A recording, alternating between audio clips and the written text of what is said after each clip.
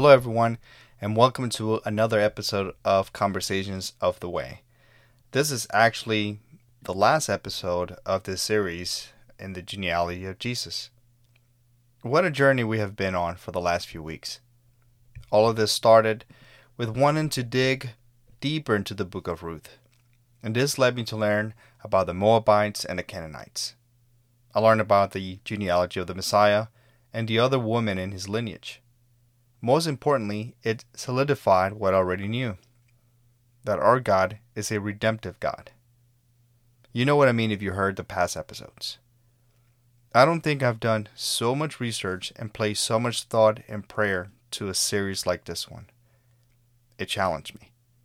And I believe it's extremely important to read the scriptures ourselves and ask His Holy Spirit to guide us in understanding. With that said, I would not feel right if I didn't complete the series without talking about Mary, the mother of Jesus, the last woman mentioned in his lineage. One thing I did promise myself when I started this podcast is to not create episodes just to do it.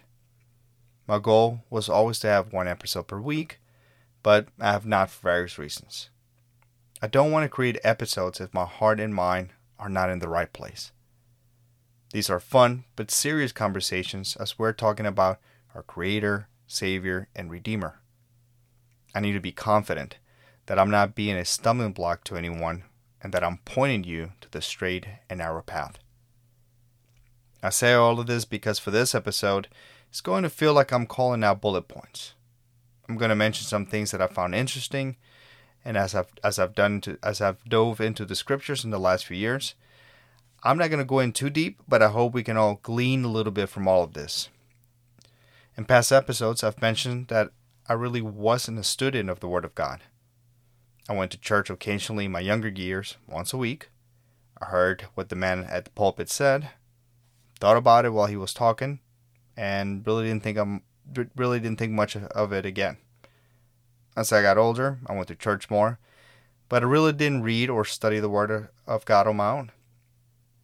You're never going to get a deeper understanding or increase your relationship with Him unless you do that. I'm convinced of this. So, if I say anything that sounds obvious, well, it wasn't obvious for me when I started reading the scriptures on my own. I find it interesting that it was already prophesied that our Savior will come from the womb of a virgin. Isaiah was a prophet from the 8th century before Christ, and in the book of Isaiah, chapter 7, verse 14, it states, "Therefore the Lord Himself will give you a sign. Behold, the virgin shall conceive and bear a son, and shall call his name Emmanuel." End quote. And this is verified in the book of Matthew, chapter 1, verse 23. Emmanuel means God with us. You can argue that right from the start, it is being claimed that Jesus is God. The other argument is this is figuratively, and I see how it could be. But as you read through the Gospels, you can see that Jesus is God. But this conversation is for another day. Another argument related to the virgin birth is that Mary was not a virgin, because the definition of virgin really means a young maiden of marriageable age. This is true, but that doesn't mean she wasn't a virgin. When you read the scripture, you must try your best to transport yourself to that time. You cannot read it with your 21st century glasses. This is a culture that held high moral standards and righteous traditions. Young men and women were not promiscuous. It was expected for a woman to be undefiled, to have never known a man before marriage. You could get into a lot of trouble if you said you have never known a man and it was not true. You can read more of this in Deuteronomy chapter 22, verse 13 through 21. Now, keep in mind that Joseph was already married to her, but had not yet to have relations with her. This is again one of those cultural things to keep in mind. In our culture, we think of the wedding and then the couple has relations. To my understanding, in that time it was different. It wasn't unusual to get married and then the wife would go back to her parents for a period, for up to a year if I remember right. But you know what? Let me find the article and read it to you. I don't often read articles here, but I think it is appropriate for this one. Okay, this comes from the website godquestions.org. And the question is, what were common marriage customs in Bible times? This is a website that I believe is a pretty good one, but I'll keep insisting that it is better for you to read the scriptures on your own. We all make mistakes, and believe it or not everything on the internet is true or real. It's crazy, huh?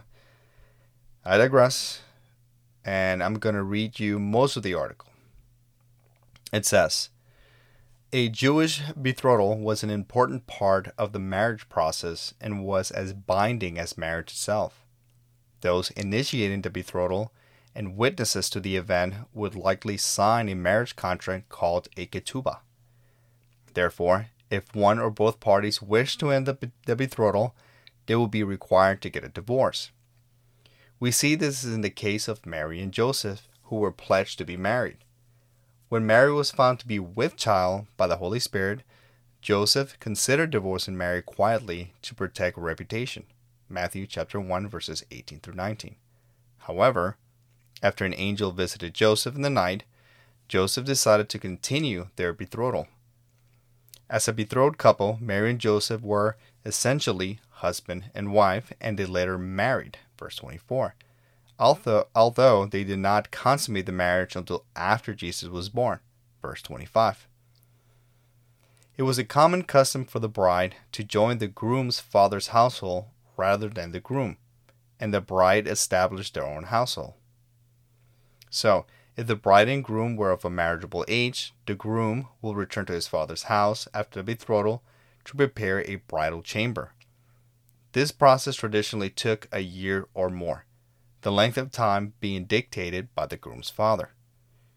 When the place was complete, the groom will return and fetch his bride. The bride will not know the day or hour of her husband's to be returned, so the groom's arrival was usually announced with a trumpet call and a shout, so the bride had some forewarning. Okay, pause right here. How interesting is this? We can argue that this is where we are right now in our current time. We're in the betrothal stage right now, but we have not gone through the marriage portion of it. We are in anticipation, waiting for Jesus to come back to us, and I believe prophecy states that we're going to hear a trumpet upon his return.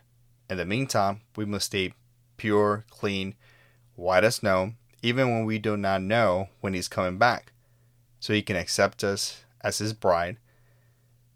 This is that bridegroom concept we hear so much about. I would also like to add that it says here that talks about the trumpet, and it is said that we don't know the time and the day when he's coming back. Now, we may not know exactly the time and date, like exactly it.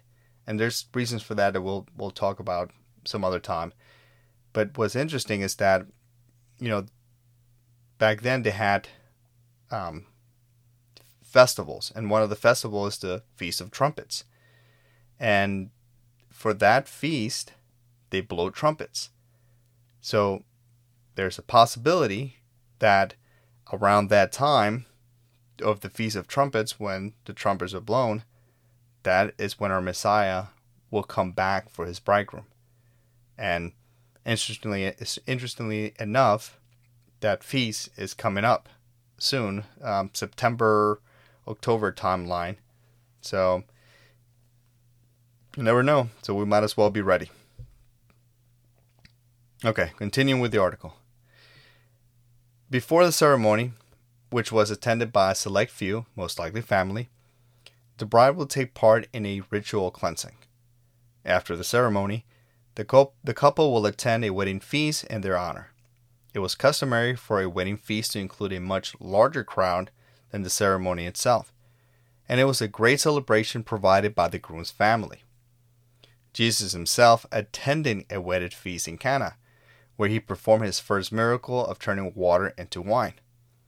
After this marriage feast, the groom's family had run out of wine, which could have endangered their reputation.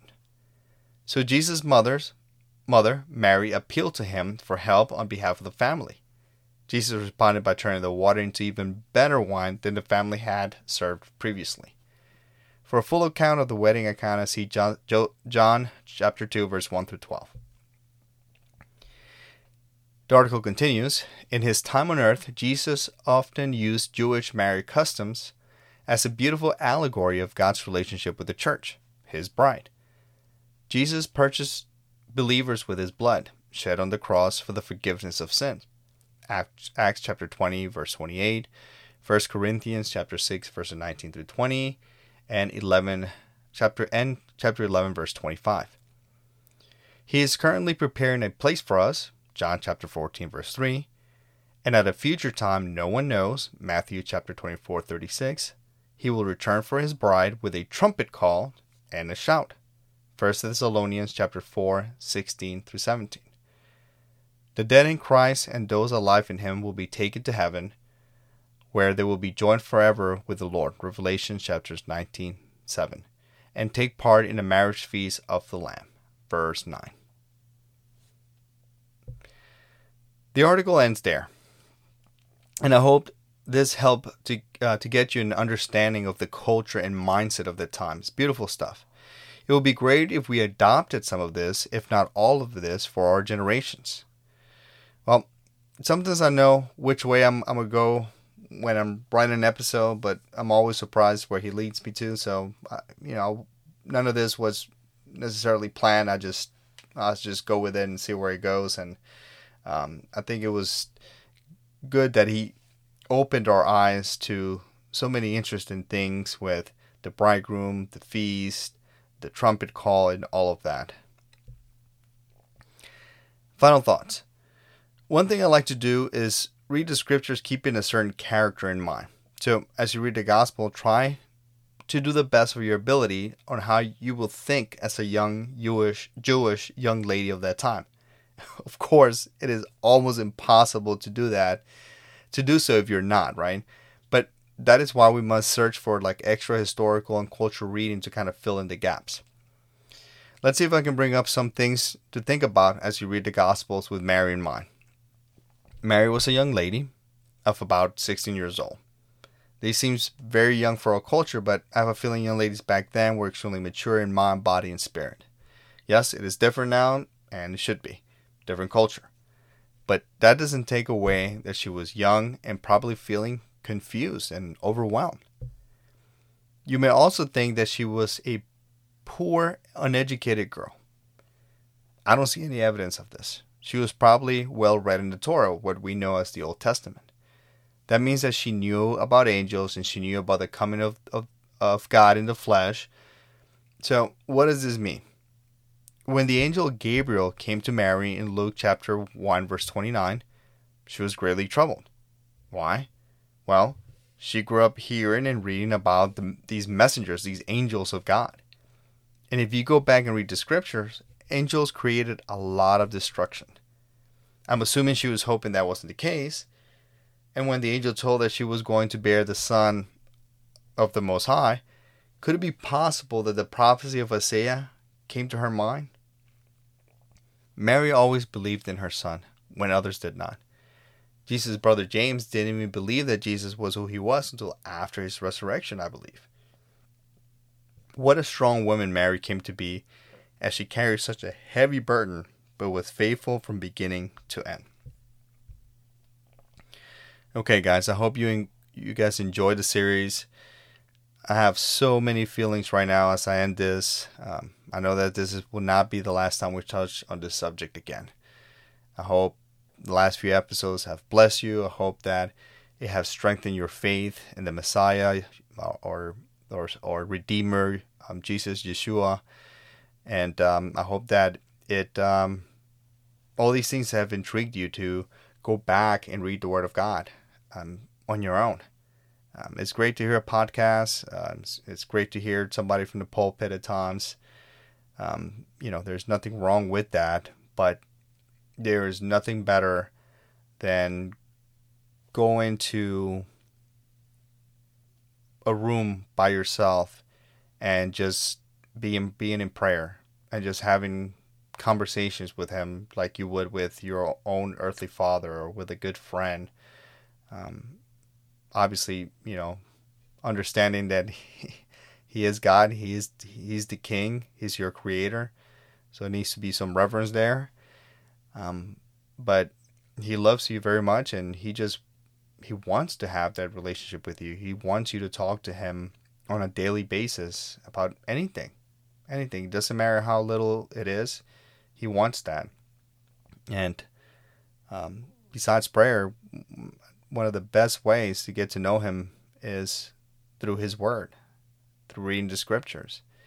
And I know that it can seem overwhelming sometimes, but that's okay. He's gonna guide you through it. If you really ask him for clarity, for understanding, as the good, loving father that he is, he'll give you that. And all these things are gonna start, you know, getting put together like a puzzle.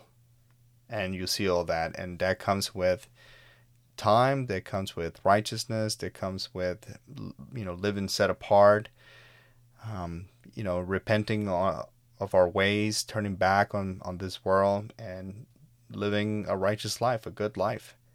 And you're not going to get it right every time, but as long as your heart is to follow that straight and narrow path and not the wide path which only leads to destruction, then he will lovingly carry you through it all.